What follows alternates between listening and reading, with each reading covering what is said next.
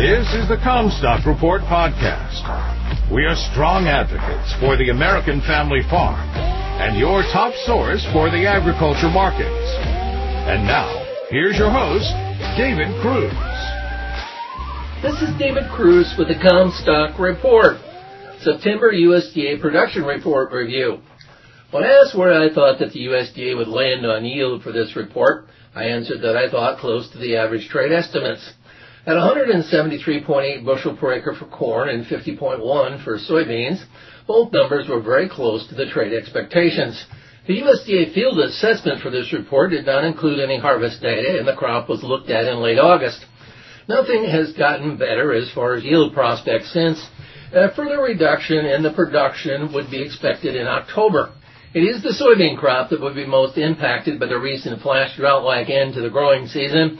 Another bushel or two per acre is at risk.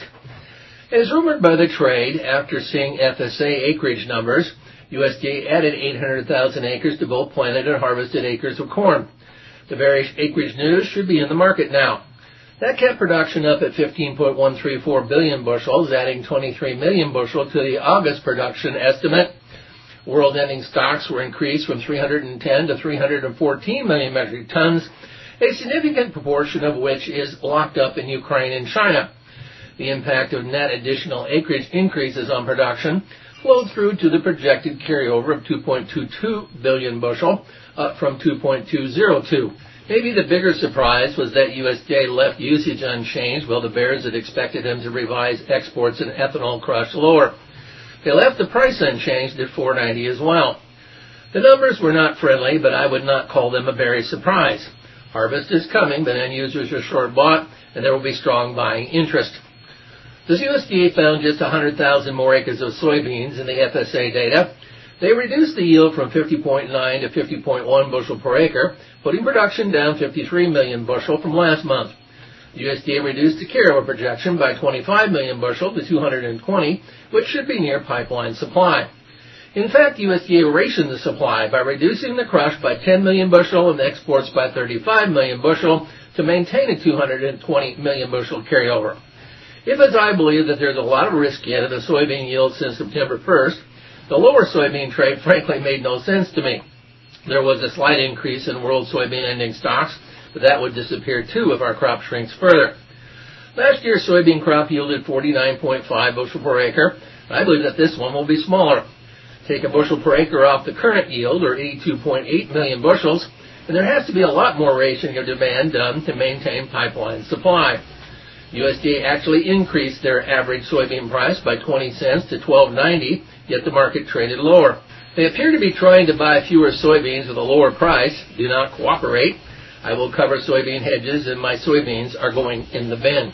The flash drought-like end to the 2023 growing season is squarely focused on the state of Iowa.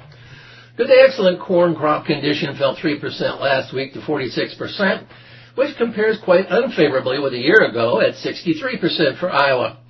Good to excellent soybean crop condition ratings fell 5% to 44% last week, which compares to 63% a year ago. 99.8% of Iowa is in D0 to D4 drought. Dry conditions are quickly advancing maturity. 38% of Iowa corn is mature compared to 24% last year. 25% of soybeans were dropping leaves compared to 17% last year. I think that it is over 50% here locally. The corn is essentially done, and soybeans are filling off of whatever subsoil moisture remains accessible in the soil profile. The 6 to 10 day forecast is for still mostly above normal temps and below normal precipitation for Iowa and surrounding region. Rain now mostly just keeps the dust down. My concern is that the soybeans are going to dry out quick, so combines will have to get there even more quickly before moisture levels drop and BB shatter. Minnesota is a little better than Iowa, with corn condition 39% good to excellent versus 62% last year, and soybeans rated 45% versus 65% a year ago. It'll be hard for a national yield to soar like an eagle when Iowa and Minnesota are the turkeys. This was an El Nino year with a below-trend line yield. One would not have expected that Iowa would end the growing season virtually 100% in drought in an El Nino year.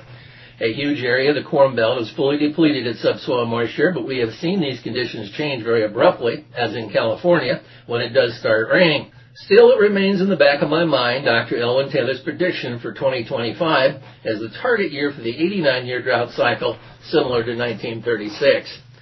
You've been listening to the Comstock Report. For more information on marketing opportunities, contact us at Comstock.com or call 712-227-1110. For a more complete version of the Comstock Report with hedging strategies and trade recommendations, subscribe on our website at Comstock.com or reach out to one of our risk management specialists about how we can help you protect your profits. Futures trading involves risk. The risk of loss in trading futures and or options is substantial, and each investor and or trader must consider whether this is a suitable investment. Past performance is not indicative of future results.